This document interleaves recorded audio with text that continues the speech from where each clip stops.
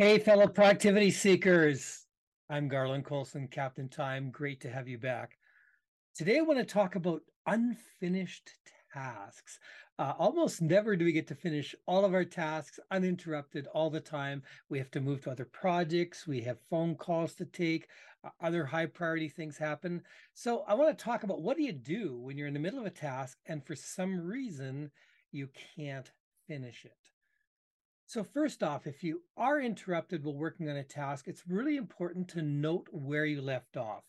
I have had cases where I've gone out and created brand new articles, published them on my website, and then noticed later on when looking through some things, I already had an article half written on that topic. And that was because I didn't make a note that I'd already started that article.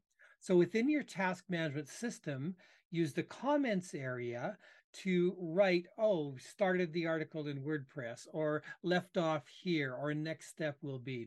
Or if your task management system is set up already for step-by-steps, just tick off which step you're at so that when you come back, you can pick up right where you left off. Now, another thing is this unfinished task truly urgent, critical, or can it wait? Make sure you're establishing your priorities and determine where this task falls. If it's not as pressing as the other tasks, give yourself permission to postpone it for a bit until you have more time. And I mentioned the step-by-steps. You want to break your tasks down, like a big project or a big task, can be overwhelming. So you're almost never going to get to finish it in one seating and in one shot at it. So make sure you break it down to step by step. Then you can tick off each step as you do it. So these small manageable pieces make it a lot easier to make progress. Another thing is if you're struggling to find time for an unfinished task, consider delegating it to somebody else, perhaps a colleague, a team member, or outsource it to a virtual assistant. I like to pass lots of detailed tasks off to my virtual assistants who are great at detailed tasks, and it frees me up to focus on the high value tasks only I can do.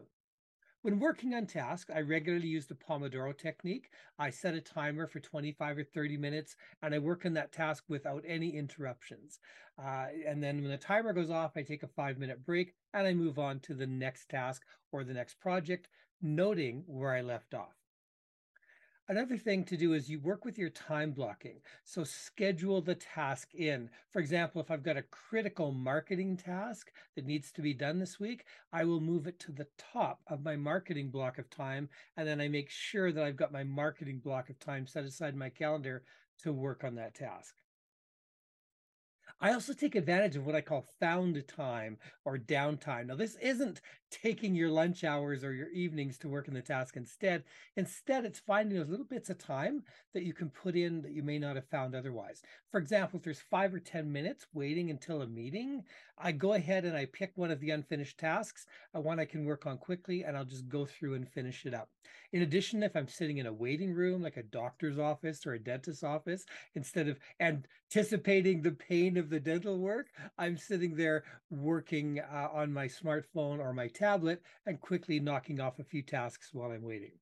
It's also critical to have those distractions gone to make sure you're able to fully focus. So that's why I use a focus timer, like a Pomodoro timer for that. And I make sure that I'm not going to be interrupted during those critical high priority tasks. And do stay flexible. Remember, your plans can change. And I'm bad for this. Once I've set a plan, I want it to just continue. I don't want to get derailed and go off another plan. But when your plans change, new priorities arise, stay flexible, adjust your schedule and priorities as needed. So. And be honest with yourself and others. If you can't complete the task in the time you have available, if you have to go back to your boss or your client and say, this is going to take an extra week, let them know. So unfinished tasks are stressful, but don't let yourself obsess over them. Just make sure that you're going to prioritize it, break those tasks down, delegate if need be, make the most of your available time, and set those time blocks aside to get through those unfinished tasks to keep your stress levels in check. Thanks so much for listening. Please hit the like and subscribe button.